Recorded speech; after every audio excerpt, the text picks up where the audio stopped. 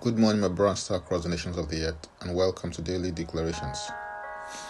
Our declaration for today will be taken from Philippians chapter 4 and verse 15, and it reads, Now you Philippians know also that in the beginning of the gospel, when I departed from Macedonia, no church shared with me concerning giving and receiving, but you only. When it comes to giving, I've observed that most people think only in terms of money. But the reality is that although that is part of it, giving is beyond that, as it involves your time, treasures, and talents. Giving is a proof of love because love gives.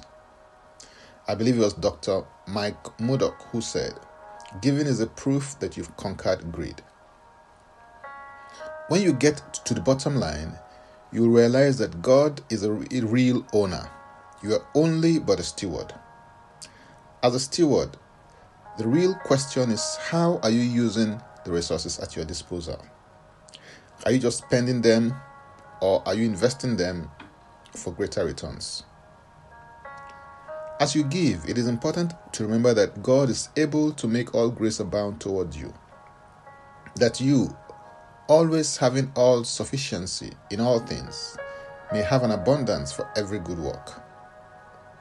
As a steward, you are required to be faithful and accountable with the resources God has given you to hold in trust for Him. What an awesome privilege that you have to enter into partnership with God through your giving. Generally, people like Philippians 4:19, which says, And my God shall supply all your need according to His riches in glory by Christ Jesus. But when read in context, it reveals that Paul's prayer of supply was because of the Philippians' giving. The reality is that giving precedes receiving, just as sowing of seed must happen before you can expect any harvest. When it comes to giving, you can give in relation to your time, treasures, and talents to further the advance of the work of the kingdom of God on the earth. I find it very instructive that through Apostle Paul, you can find out what Jesus taught on giving in Acts 20:35, which declares, I have shown you in every way, by laboring like this, that you must support the weak, and remember the words of the Lord Jesus, that He said, it is more blessed to give than to receive. It is important to note what the Lord Jesus actually taught about giving. The phrase, it is more blessed to give than to receive, were the actual words of Jesus Christ on giving. First century Christians who were still alive at the time of Paul's writing popularized the saying. Giving is an important part of the Christian life, and whereas many may limit it to money, it goes beyond money to every area of your life. One wise man said, giving is better than receiving because giving starts the receiving process. What you make happen for others, God will make happen for you. Hallelujah. For more, go to my Linktree account, Francis Ubeku, and Francis Ubeku is a single word. Now let's take the declaration together, and I stand in agreement with you as we do that. Father, I thank you because you are the owner of all things, and I'm just a steward of your resources. I receive grace to be faithful in my giving, and with my giving of time, treasures, and talents, for the advance of the kingdom of God on the earth.